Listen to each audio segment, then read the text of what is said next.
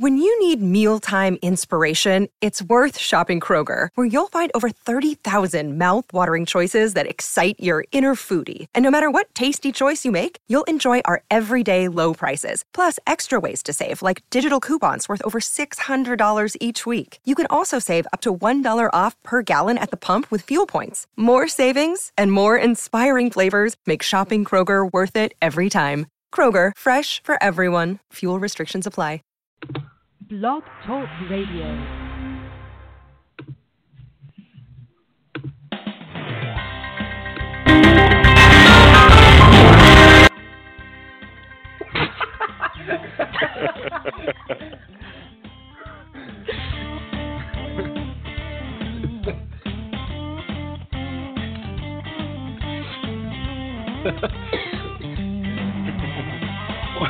Welcome into Titan Size Live. I'm Luke Worsham. I apologize for blowing out your eardrums. And I'm joined by the other two hosts of the Titan Size podcast, Matthias Wadner and Will Lomas. This is our first time doing a live stream, our first time using this software on Blog Talk Radio, so we're just going to try to fumble our way through this. Yeah, this is exciting stuff. It's kind of like we're big time radio people now, which is what we've been striving for. That's right. That's been our end game the whole time. This is the pinnacle. We encourage interaction on both Twitter and by calling into the show. We have 2 spots open. You can call in and you'll go on hold, and we'll eventually go to you and get your thoughts on tomorrow's game against the Seattle Seahawks. You can call in at 760-587-4082. That's 760-587-4082. You can get at us on Twitter at Titan_sized. And we have a question of the day. We're going to answer it ourselves. Mm-hmm. And then for the rest of the episode, we're going to leave it open to you guys to answer the question. That question is, if you could pick one non-Titans player to join the Titans, who would it be? I'm going to go with Von Miller on that one, because I think a difference-making edge rusher would take this team to the next level for sure. You know what? I was kind of thinking maybe Khalil Mack or like Von Miller, that type of player, but I think I kind of want like Patrick Peterson. I just want like a shutdown cornerback because I think just shutting down one side of the field is just really huge for a defense. And considering we still have Arakpo and Derek Morgan, I think I'd rather go for a shutdown cornerback than another game wrecker on the defensive end or outside linebacker. Yeah, I mean, I'm kind of in the same spot. Like, I was going to say Marcus Peters because, like, if I get a corner, like, I want him to be able to, like, pick off passes and stuff. Plus, Marcus Peters is really young. That's the only reason why I'd go him over Peterson. But if let's say everything's even and y'all have already got corner and edge rusher, like, I think the next guy would be, like, Luke Kuechly.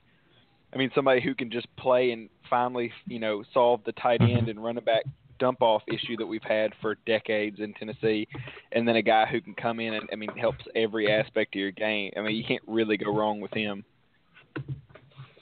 Yeah, I'm with you, especially if we can cover tight ends, which, honestly, we've been covering tight ends pretty well. Except ever for since Jaylen Brown's been in. Yeah, true. No big deal. Huge.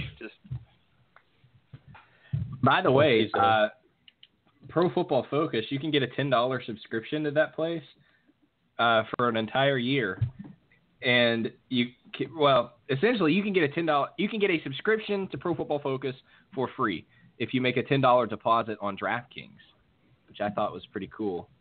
Oh, really? Yeah, that was a plug for someone that isn't one of our sponsors. The rare non-paid plug. That's how you know it's an outstanding product. Free sponsorship. That's right. Actually, I play on FanDuel, so FanDuel, give me some cash while I'm at it. Hey, shout out to Bovada. Yeah. We're just gonna That's call how I them play all my out. fantasy football. So tomorrow the Seattle Seahawks come into town. They're 1-1, I believe, as are the Titans. Yeah, because they lost to Green Bay in Week 1, and they scraped by against San Francisco last week. Mm-hmm. Their offense is not very good, but their defense, personnel-wise, I think might be just as good as it's ever been. Because when they won their Super Bowl, they had Byron Maxwell, and that's really the only big piece from that defense that's gone. They still have Bobby Wagner, still have K.J. Wright, Cliff Averill, the defensive backs, Chancellor, Sherman, Thomas, and they've added an interior guy in Sheldon Richardson and another edge pass rusher last year in the draft in Frank Clark. What do you guys think about this defense? Is it as good as it's ever been? I think it's better than it's ever been, which might be like a hot take because they were so good a couple years ago when they were coined the Legion of Boom.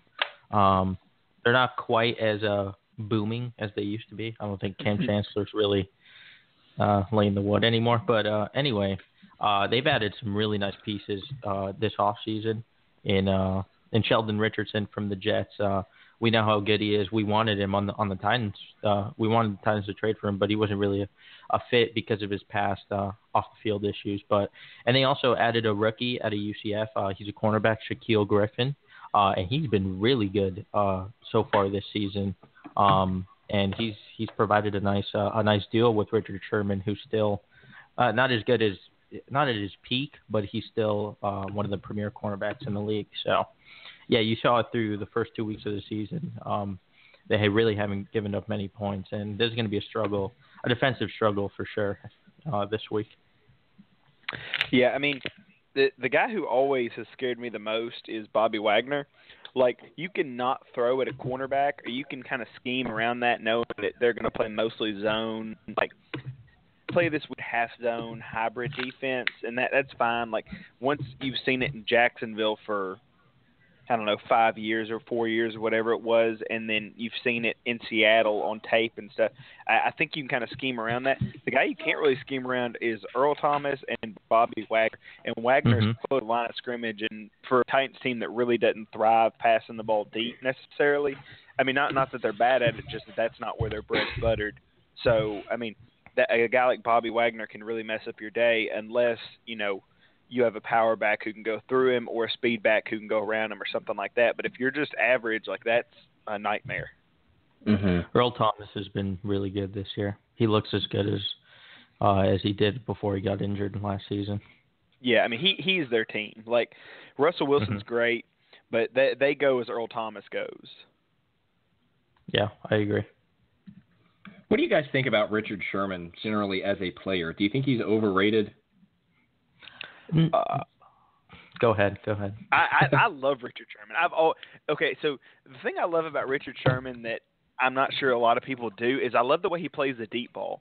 Like, he's almost never going to get beat deep the way he plays because he's always dropping, and he waits for a quarterback to overthrow the ball and let it just hang up in the air, and then he comes down. Like, he almost always – you'll see, like – if he gets 8 interceptions in a year, 6 of them will be from, like, overthrown deep balls. And that's such a deflating thing. Like, having watched Ryan Fitzpatrick be our quarterback for a couple of years, like, that deep ball down the sideline getting intercepted is so deflating. Because, like, when it's in the air, you think it's a chance at a big play, and then you see it break down. I've always loved the way he plays that. And, like, I don't think he's as good of a corner as, maybe Patrick Peterson, Verrett when he's healthy, who he just went on IR. I really like him. Marcus Peters obviously is my guy, but I think he's in the top 5-6 of cornerbacks, and I think he does one thing really well that works in that scheme. I think maybe he's not as athletic as some of the other top guys, but his technique and just the way he plays the position is second to none, really, and it's why he's been a shutdown corner for the past 5 years, and he's still a premier cornerback, although he is getting up there in age a little bit, but he's still near the top of his game. My one thing about him, though, is as you mentioned, Will, he's perfect for the scheme that they run. But I think a lot of times fans and even some of the better analysts mistake him for something he's not. They think he's this shutdown corner, and he's not. He's going to play cover 3. He's going to drape receivers on the deep ball, and he's going to make interceptions. He's not going to be able to cover Antonio Brown. He's not going to be able to cover a Tyreek Hill. But if he's going against someone like Julio Jones on the right side of the offensive lineup, that's someone he can shut down in certain circumstances. Mm-hmm. Yeah, he's definitely different than prime Darrelle Revis was. Revis would just shadow receivers, just following them around, even if they went to the slot and whatnot, and he would just completely just not allow anything really. And then you saw once Revis lost a step once he started to get towards 30, he was just getting burned on the reg by Marquise Goodwin and players like that, which was kind of sad to see, to be honest, because Revis was really fun in his prime. But yeah. Sherman isn't really isn't that type of shutdown guy where he's just following a player. He plays a specific side, and he does it really well. But I don't think you can compare him to those players just for the sake of comparison's sake. No, I mean, I think I'm not 100% sure it was Keenan Allen.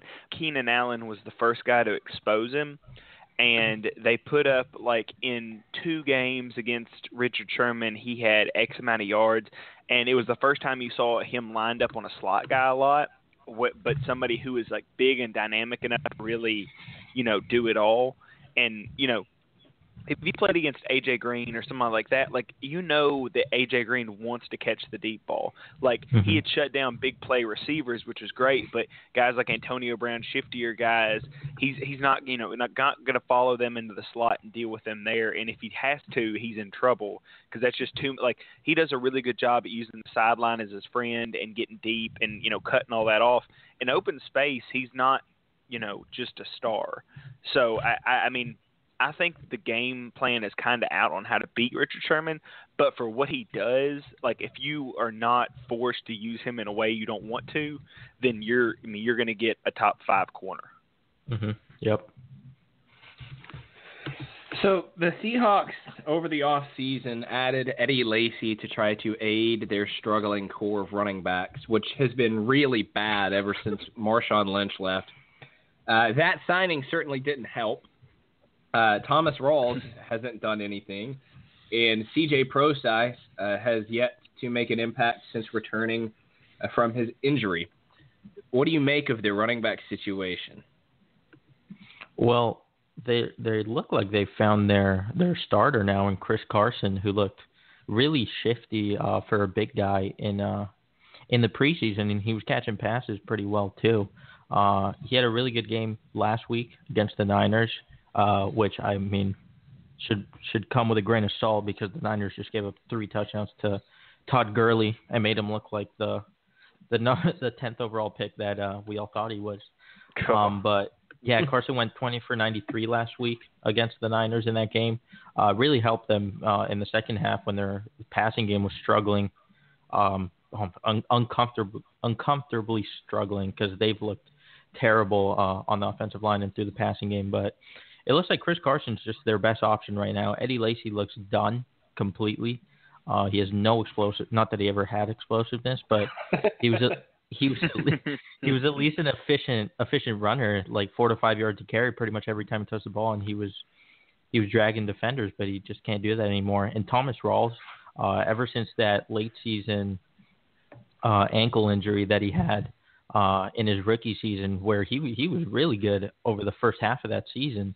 But that ankle injury has sapped all the explosiveness from him. And I honestly think C.J. Prosise is overrated. I've been watching him this season. He's C.J. Spiller. But the bad C.J. Spiller, not that one bad. year where he was good.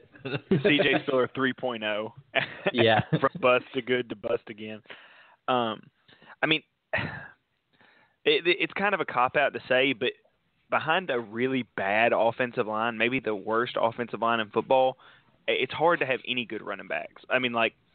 Eddie Lacy was definitely not the answer, but at the same time, I'm not sure who could have really shined there.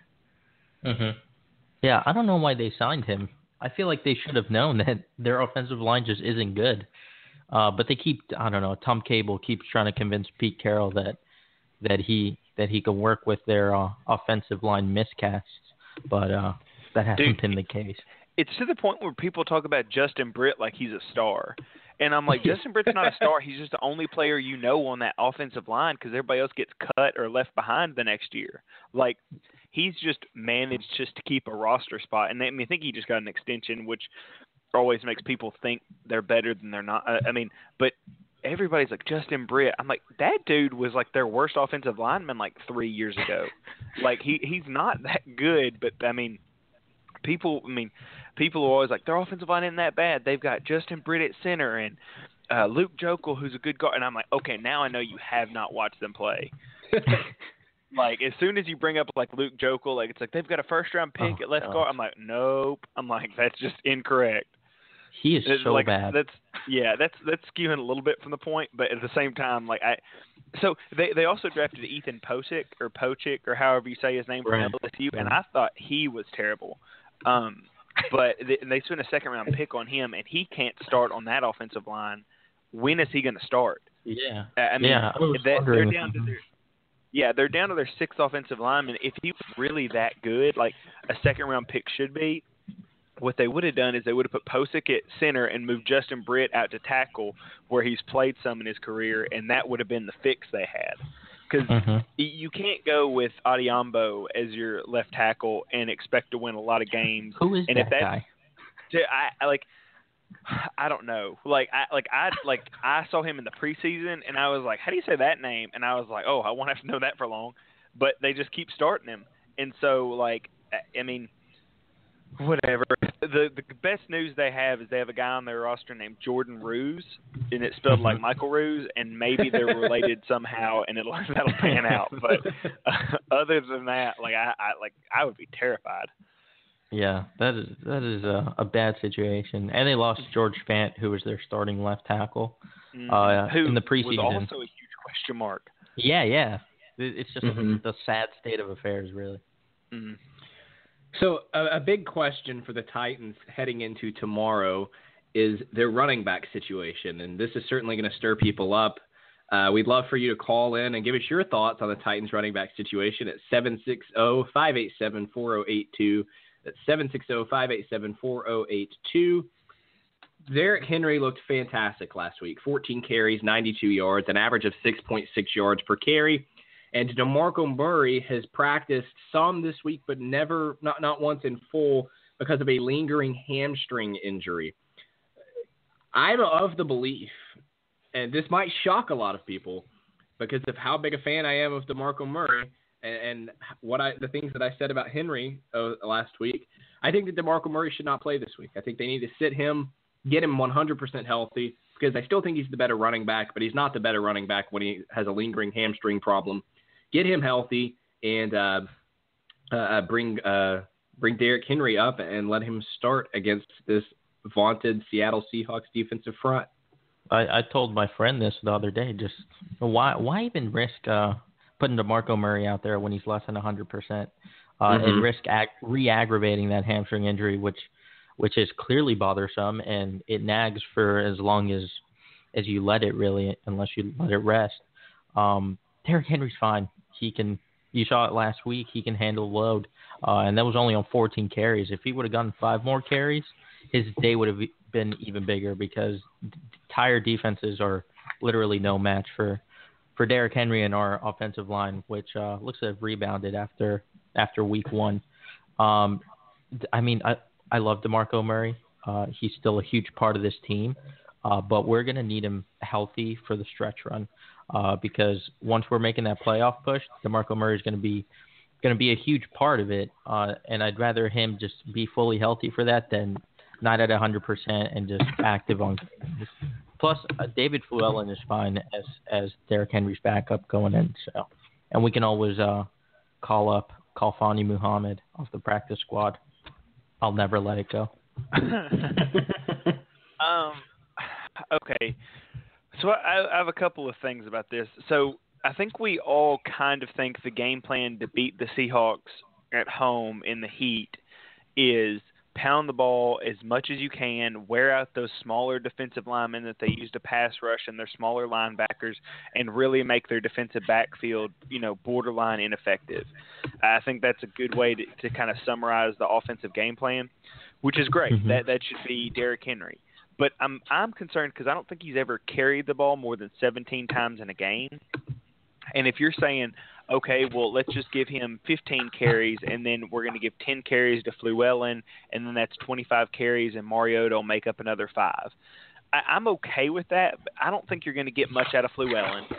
I think if you get a negative play out of Fluellen, it makes your offense, sputter. Because I think this offense thrives on getting 2 yards on first down, 3 yards on first down, whatever, but not being in a hole in first down. So, I mean, if you get Bobby Wagner on David Fluellen, I think that's just, your biggest nightmare. Like, if that's the matchup that happens. So, like, whether it's in pass coverage or whatever. So, like, if you can tell me that Derrick Henry is ready for 25 carries a game, which he did in college. I mean, he did that all the time. I think he had a game with 40 or 50 carries at Texas A&M, like, where he just drug that team to a victory, he and Minkah Fitzpatrick. But, like, you can sell me on he's ready for that. And, I mean, I have no argument against it except the fact that I haven't seen it in the NFL. And until I see things in the NFL, it's hard for me to consider that there's going to be a really good carryover. So, I don't know. If he can hold up for 20, 25, and he doesn't even have to be as good as he was last week. Like, he can just be okay. Like, if he's just – an above-average back behind this offensive line, and he can hold up for 25 carries and not wear down, I have confidence in him. But I'm a little bit concerned until I see it. Yeah, the most carries he's ever gotten in an NFL game is 16 in that Thursday night win over the Jaguars. He got 60 yards. I mean, the Jaguars knew what was coming because it was a blowout, so I didn't really pay too much attention to the 3.8 yards per carry. I thought he looked fine in that game. Plus, he ran over Jalen Ramsey, which is always a welcome sight. That's like his trademark. Yeah, right? That's just become – Jalen Ramsey's kind of the punchline at this point. Literally. But, yeah, we'll see how Henry holds up. I don't think we're just going to be able to run it down the Seahawks' throat. I know the Niners – did last week, but Kyle Shanahan's a very adept offensive coordinator at finding mismatches within schemes, and I'm not sure Terry Robisky is that good. To be completely blunt. To be fair, so I do, yeah. I think our receivers are going to have to win some matchups, particularly Decker and Taywan Taylor, for us to score some points in this game. And speaking of receivers and hamstring injuries, DeMarco Murray is not the only Titan with a lingering hamstring injury, as wide receiver Corey Davis has already been ruled out for this game. He has a lingering hamstring injury still that he got in training camp. He's not playing. We know he's not playing tomorrow, and I have no desire for him to play, quite frankly, until he's 110%. Save him for the playoffs. No, I'm kidding. But seriously, just get it right. I think we rushed almost all of our injured guys just to push to get to week 1, especially with so Davis. Strange considering how conservative Malarkey usually is with those kinds of things. Yeah, I don't know if he just let the players do what they want, but or he just really wanted to win the Raiders game. I'm really not sure. But Davis needs to rest because he's so valuable to this team. You saw it in week 1. He caught six passes for 69 yards, and he was probably our best receiver that day. The good news is that we have Taywan Taylor, who is a baller and dusted A.J. Boye last week, which was amazing. Apparently, Taywan Taylor's been the fastest ball carrier in the NFL this season. So hopefully he can get behind the. And on that note, let's backtrack a little bit. The Titans account tweeted out last night that Taywan Taylor is the fastest player in the NFL. Okay. Let's hold up on that just a little bit. Yeah. Ball carrier. They have a pretty solid measurement for this. It's called the 40. So, I mean, until he, outruns a healthy John Ross, then or maybe Tyreek Hill even. Yeah. Or, Chris Johnson now even. Like, but I mean, I don't know. It's them trying to push their advanced stats, so I get it.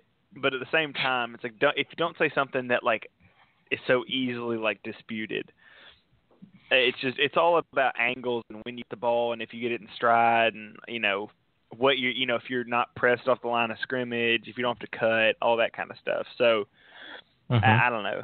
But having said that, Taywan Taylor is the fastest man alive, so I'm totally cool with it. So this is interesting. I just saw this on Twitter from the Run Pass Opinion podcast. They said you can start a new franchise with one running back, and your choices are Derrick Henry and Leonard Fournette. Not close. Not close, because I would say close. Fournette. Oh no, super wrong. Okay, so okay, well, go ahead and say why you take Fournette. I should let you talk. Well, first of all, I'm slightly biased because Leonard Fournette was like my favorite player in college football back when he was healthy and actually could tear up defenses. And number two, he looked really, really good against the Titans on Sunday. I just think he has much more lateral ability and burst than Derrick Henry is going to be able to have. Okay, so when you say he looked really good against the Titans defense, what do you mean? Like that his 3-yard gains looked awesome? Because that's all I hear all week is like, oh, but that was a great 3-yard gain. I'm like, you know what it was? A 3-yard gain. I'm like, you can pump it up all you want, but his 40 yards rushing didn't look great at the end of the game. Here's another difference. Derrick Henry is running behind one of the best offensive lines in football, and Leonard Fournette is running behind the offensive line that during the preseason was starting Jeremiah Poutasi.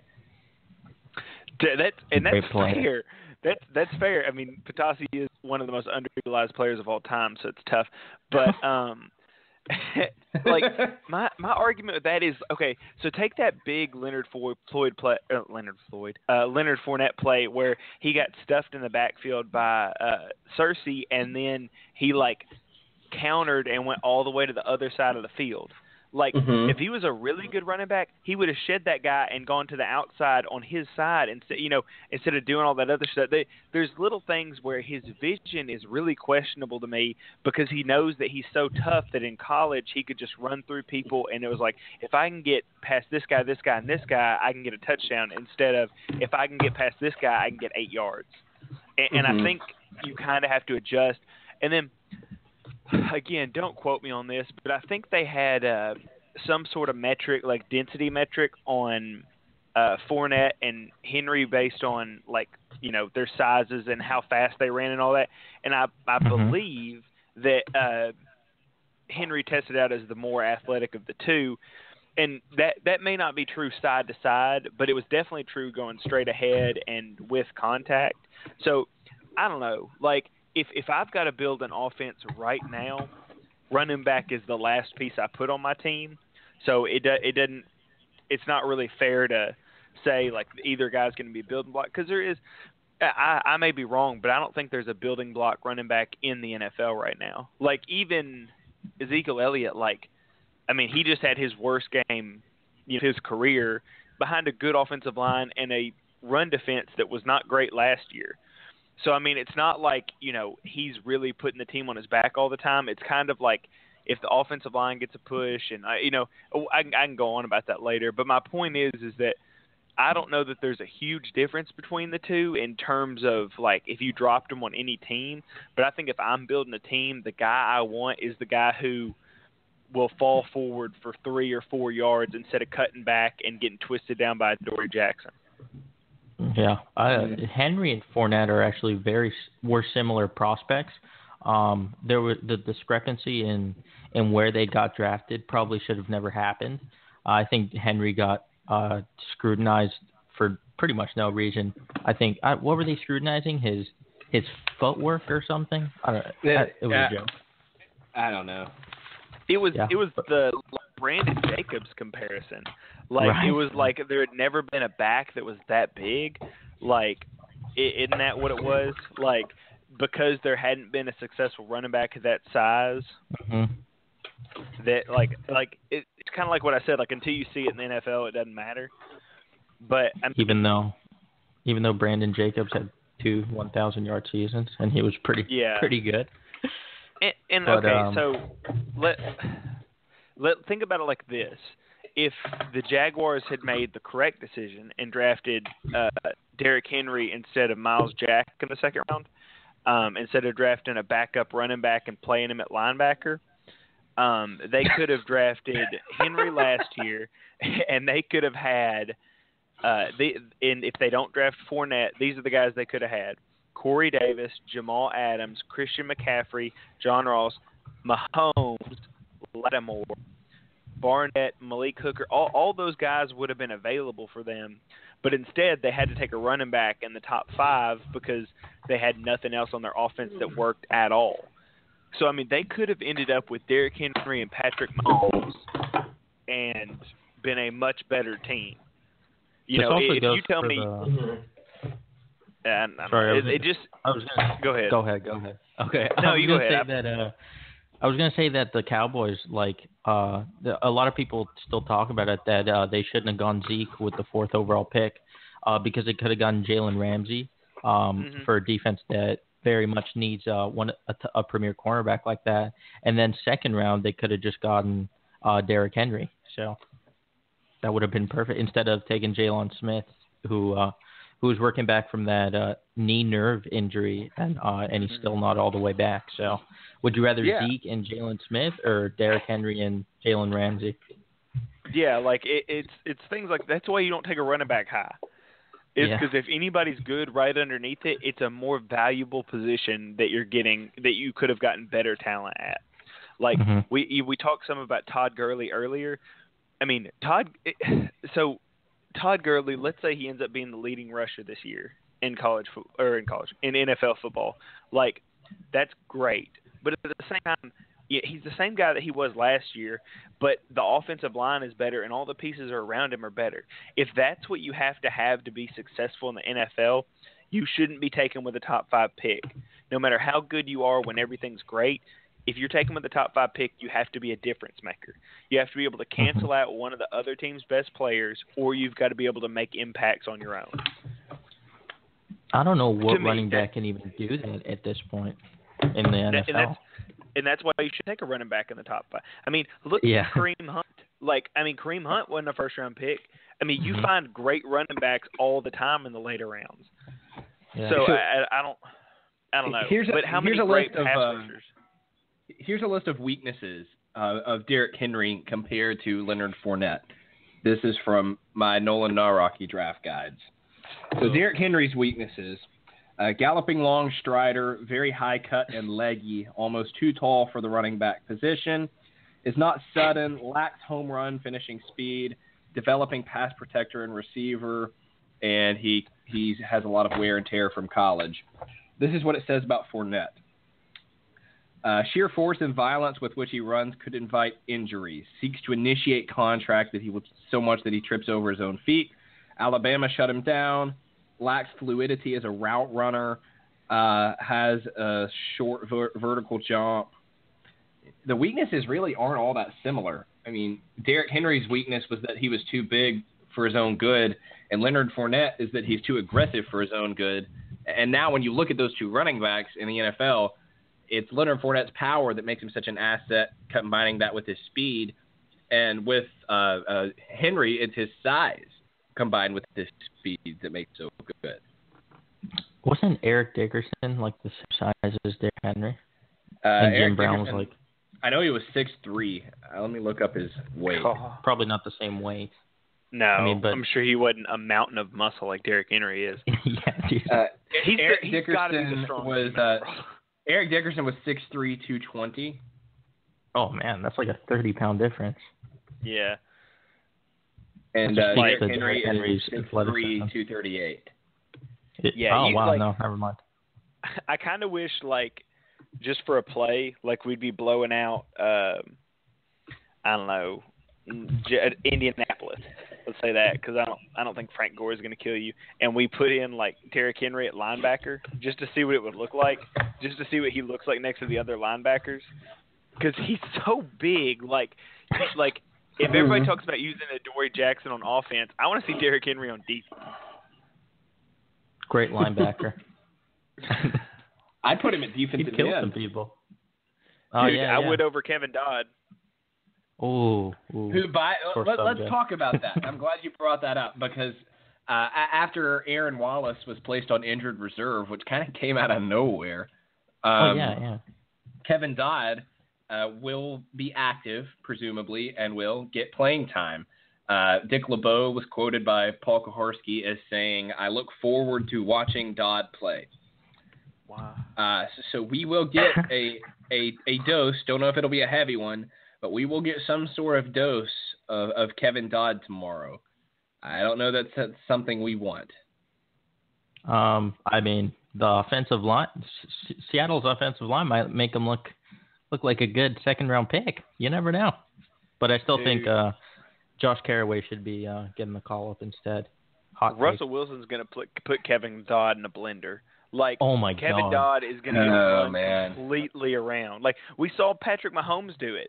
Like, it's going to be the same thing. Like, Russell Wilson is going to run that fake zone read to the left, and he's going to boot really hard to the right, and it'll be Kevin Dodd's side, and Kevin Dodd will look like he's taken 100 steps and not moving at all. Like, because that's what happens when you lose that angle is you have to round everything off. So he's going to do that, and then it's going to be like a big 27-yard gain. And it's going to be so frustrating, and, like, I don't know why you don't put in Carraway. Mm-hmm. Yeah, but especially in a game like this. Even though, I don't know if it was LeBeau or Malarkey that said they wanted to go after Russell Wilson instead of containing him, which kind of worries me a little bit. But, I mean, if we're going after him, I don't think Kevin Dodd is the guy, you know? We need a faster player just in case Russell Wilson tries to at least scramble, which he's going to do behind that offensive line. So I'm a little concerned in that aspect.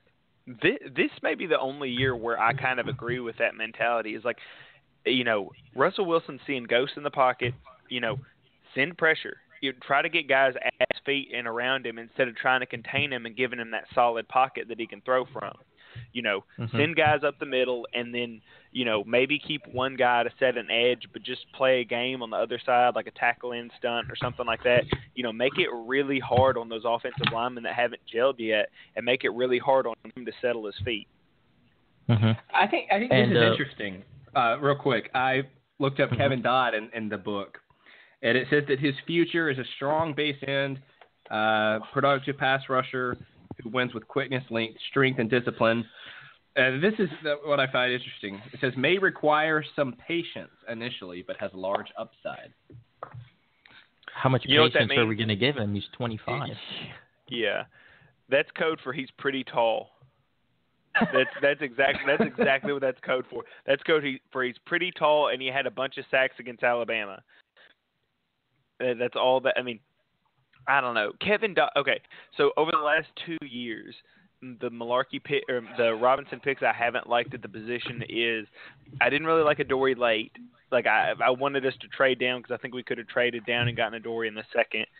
At the time I said this. Now I'm on board. I think John Robinson nailed him. And then I didn't like Kevin Dodd. And then that's about the only two picks I've really had an argument with. Because Kevin Dodd to me was so stiff and so clearly like a 4-3 guy that when he was healthy he was okay as that base end replacement for Derek Morgan. But I don't know if he's lost all his confidence because Paul Kuharsky had that story about him almost retiring this past off season, and they, you know, everybody says it's cliche, but it's like, did you not? Do you know what I'm talking about, Matthias? No, I don't subscribe to Paul's website. No. It was before that. It was an ESPN story. But it was like he was talking about how once he got his injury, he was like, I thought my career was over. Like he was like, I thought, you know, this, that, and other. And then it was back when they were pumping him up, like before the preseason started. Like, I think he can really be a difference maker. And it came out as like a puff piece where he was like, I thought my career was over. And I was like, man, I hate to hear that because, you know, like I said, the cliche is once somebody thinks about retirement, they're already retired. They just don't know it. Like, once you get it in your head that's like, man, maybe I'm not going to make it, it's hard to make it back. Like, it rarely happens. Like, And nothing would make me, I'm sure I'm going to get Kevin Dodd hater, and all that kind of stuff thrown at me, but nothing would make me happier than Kevin Dodd getting 30 sacks tomorrow. Nothing would make me happier. But at the same time, I have to just be honest about what I see on the film. And what I see is a guy who'd be much more comfortable as a fourth base end, where he didn't have to read blocks and he could just go upfield and set the edge.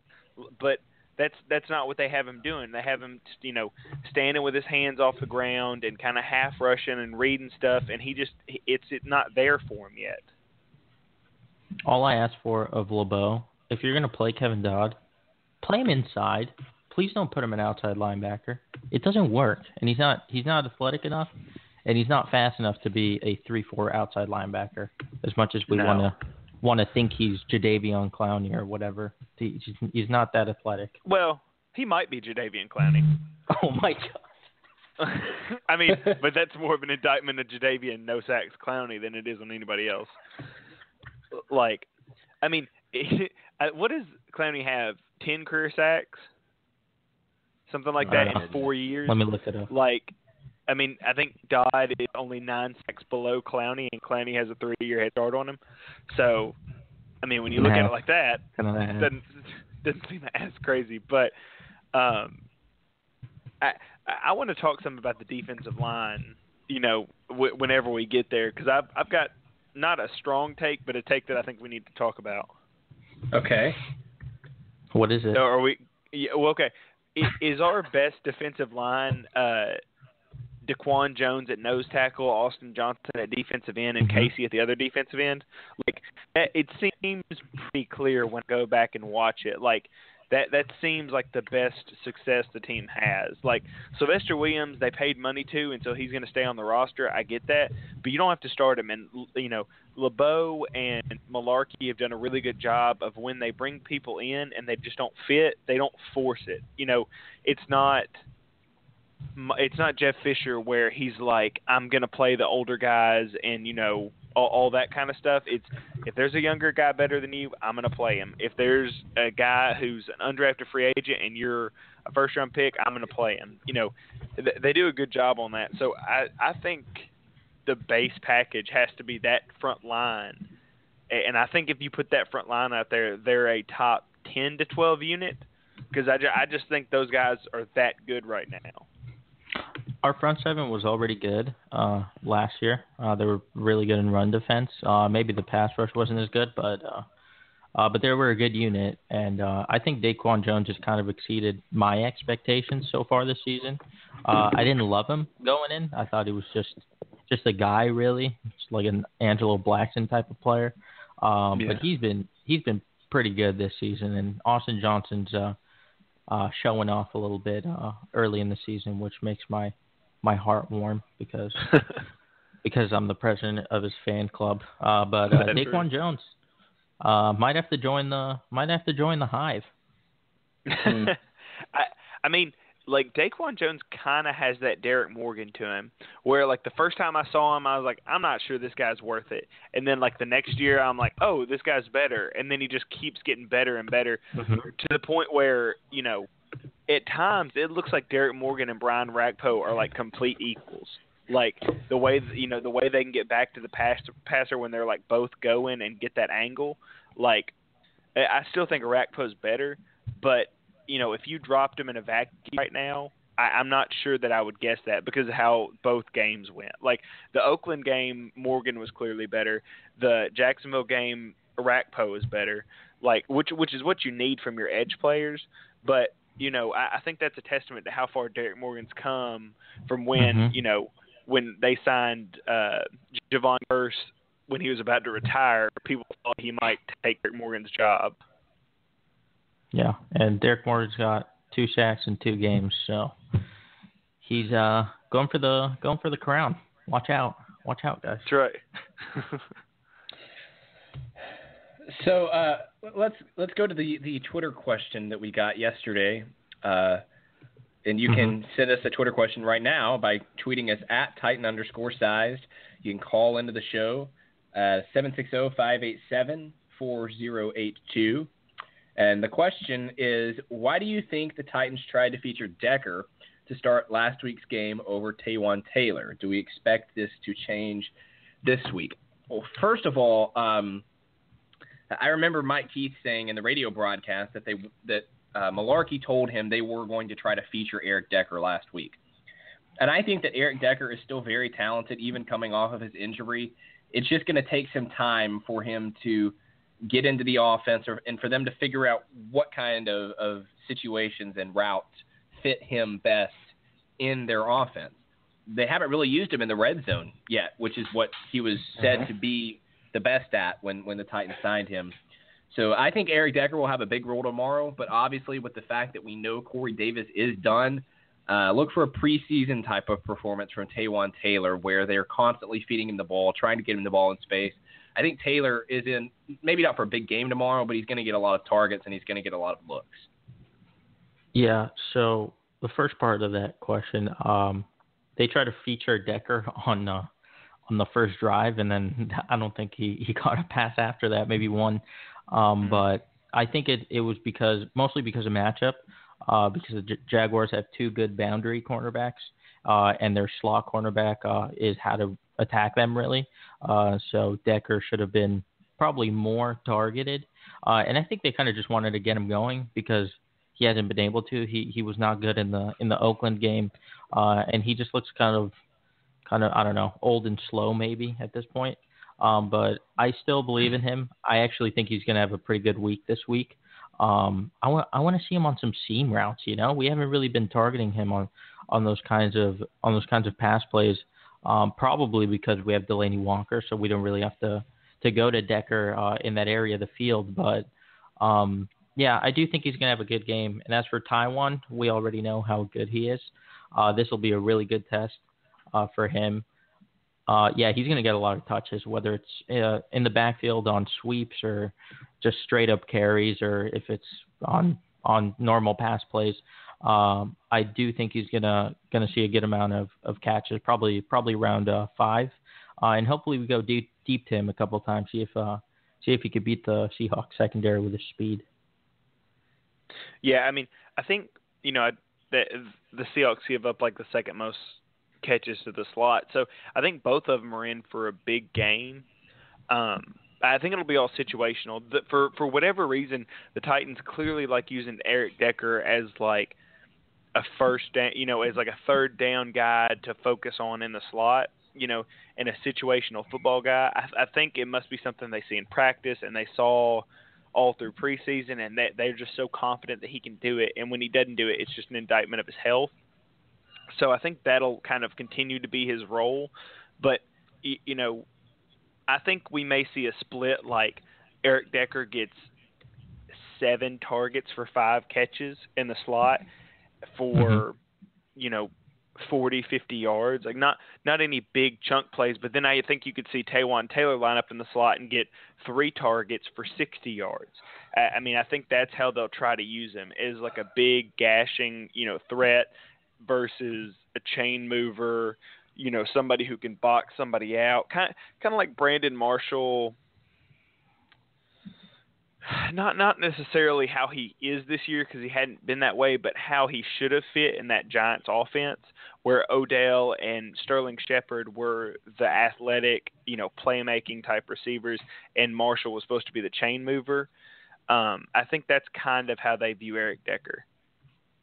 I'd like to see the Titans use Taywan Taylor, like the Packers used Randall Cobb in the first week, because Cobb was racking up receptions. I think 9 for 85.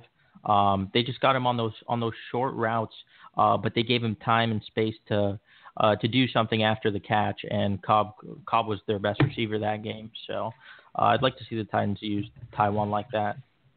And after the injury to Corey Davis, Eric Weems essentially became the number 4 receiver, and we all know that's not very good. So they signed wide receiver Zach Pascal from the practice squad. I don't really remember anything about him from camp or the preseason. I want to ask this. Who is the number 4 receiver right now? In my opinion, the number 4 receiver right now is Delaney Walker, and then Jonnu Smith would just move in and play tight end. I don't think Zach Pascal is going to get much playing time this week. I was going to say Jonnu Smith is just the de facto number 4 receiver. So considering the state of the wide receiver position for us, I think we're just going to go heavy and just try to pound Derrick Henry. Whether it works or not, we'll see. But I think that's what we're going to do. Mm-hmm. But I would probably put Delanie Walker as like our number 2 receiver. I mean, like if I'm talking about guys, like the first guy I'm splitting out is Rashard Matthews, and the second guy is Delanie Walker. Like that's just where I'd use him.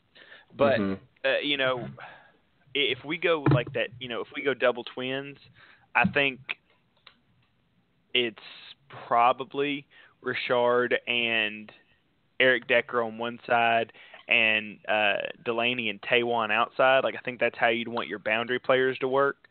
Having Taywan and Rashard on the boundary, and Decker and Delanie in the slot. I think they brought, you know, and I think it was Kaharski or somebody who said that Pascal is supposed to be a good special teams player.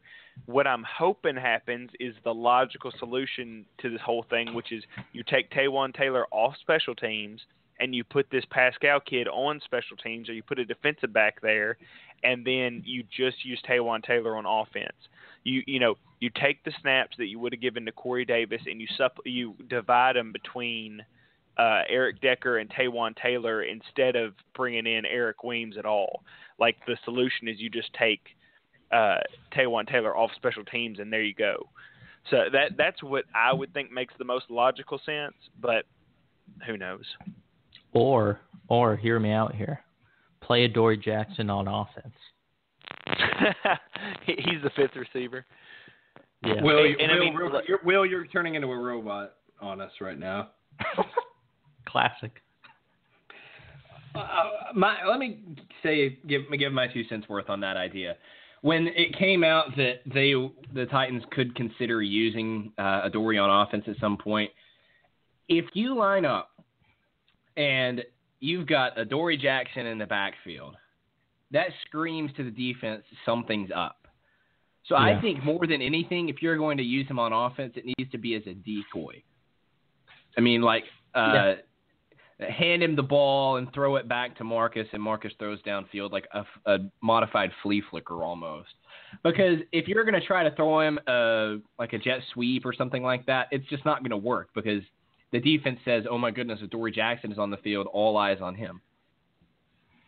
Also, I think when they said that they would use him on offense, I don't think they expected him to be a near full-time player on defense and also as a returner, because he's really doing everything right now. So I'm not expecting him to actually be used on offense. But I mean, you never know. When you play a defense like the Seahawks, you have to bring out all the stops really, and maybe we get very exotic this week. You never know. Yeah, I mean, like you would like to think there's some package where just a speed package where Taywan, Adoree, and Mariota are all in the backfield together, just to screw with the linebackers and then have Henry go in motion and see how the linebackers play that, and then figure out some cool way to do it. But then again, like that's not what I expect from Robisky. Like I expect Robisky to like call a tight formation and then not do anything clever, And if it works, it works. I don't have a problem.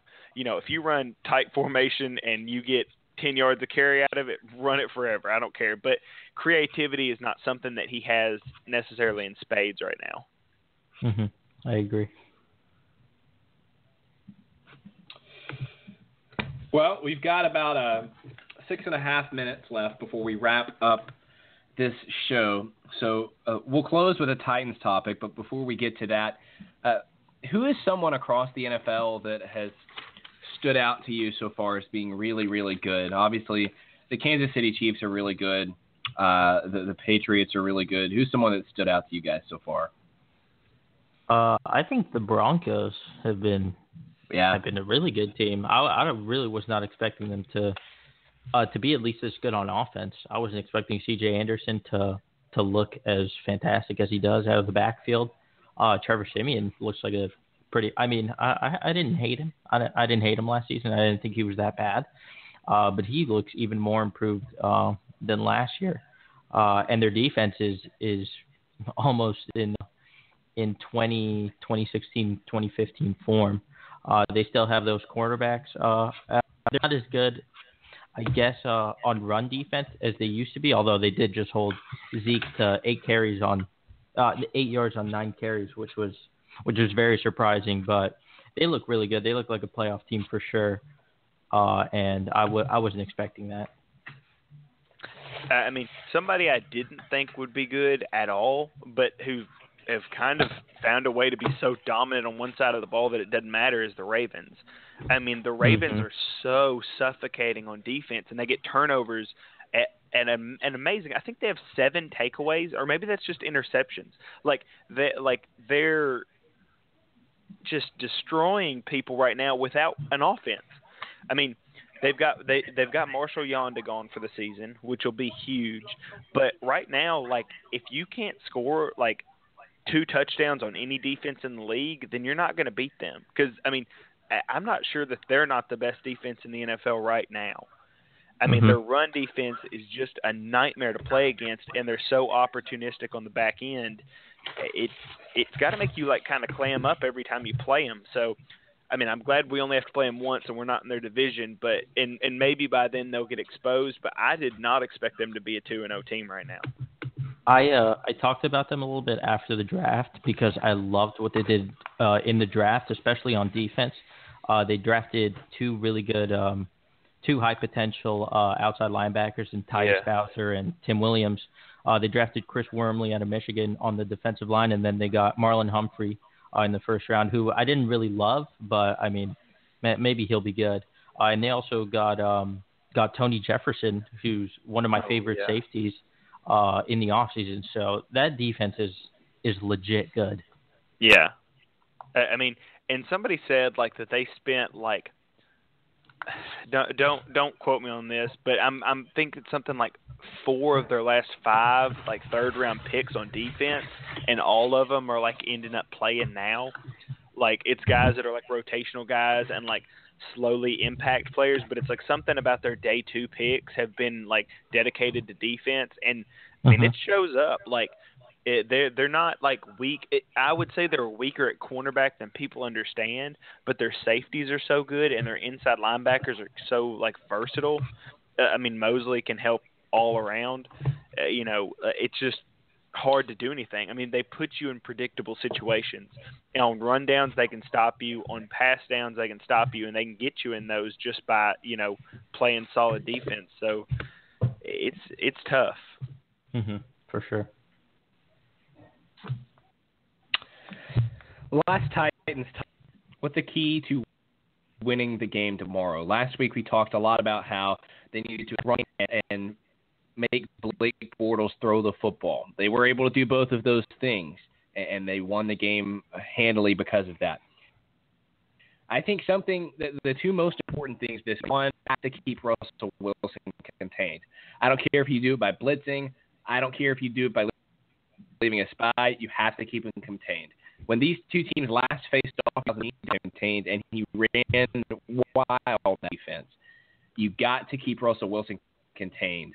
And number 2, I think, is, again, because Seattle's defense is incredible, and if you're having to throw it around the yard, you're not going to be able to because they have 2 sideline-to-sideline linebackers and 3 all-pros in their secondary all around the defense. You have to establish a running game and work on play action. Yeah, my key to the game is just put up points through the air. Don't settle for field goals. You're going to have to throw the ball to win this game. Somehow the 49ers almost won the game with Brian Hoyer throwing for 99 yards last week, which was shocking. But yeah, if we can't get anything going on the ground, which I think we could get some going, but really not going to be able to dominate on the ground. I think the receivers have to win their matchups in the passing game, and Mariota has to hit them for at least a touchdown or 2 in order to come out with a win. I mean, I think it's all on the interior of both lines. So on offense, it's Klein, Spain, and Ben Jones getting up to that second level, sealing off those pass rushers that play 3 tech, doing those things that, you don't notice until they're a problem. I mean, doing the dirty work, on that Derrick Henry run, it was Ben Jones getting up to the second level and really sealing off the nose and stuff that really made that 17-yard touchdown run pop for the Titans. It was the key. It was the key to that whole play. And they've got to do the same thing this week. On defense, it's guys like Austin Johnson and Jarrell Casey and Daquan Jones all beating an inferior Seattle offensive line and making plays that way. I think Derek Morgan and Brian Orakpo are going to do their thing. I think Taylor Lewan and Conklin are going to do their thing. If the guys in the middle on both lines can do their job, I think this team will be in good shape. Guys, it's been fun. We should do this again sometime. Mm-hmm. Yeah. Get more questions next time. Yeah. Come on, fans. That's it for us. Titans Seahawks tomorrow at a unique time for the Titans. It's the 3:00 game on Fox. We will be back on Tuesday to recap that game on the podcast. That won't be live. Thanks everyone for listening. This has been the first ever edition of Titan Size Live. For Matthias Wadner, Will Lomas, I'm Luke Worsham. We're signing off.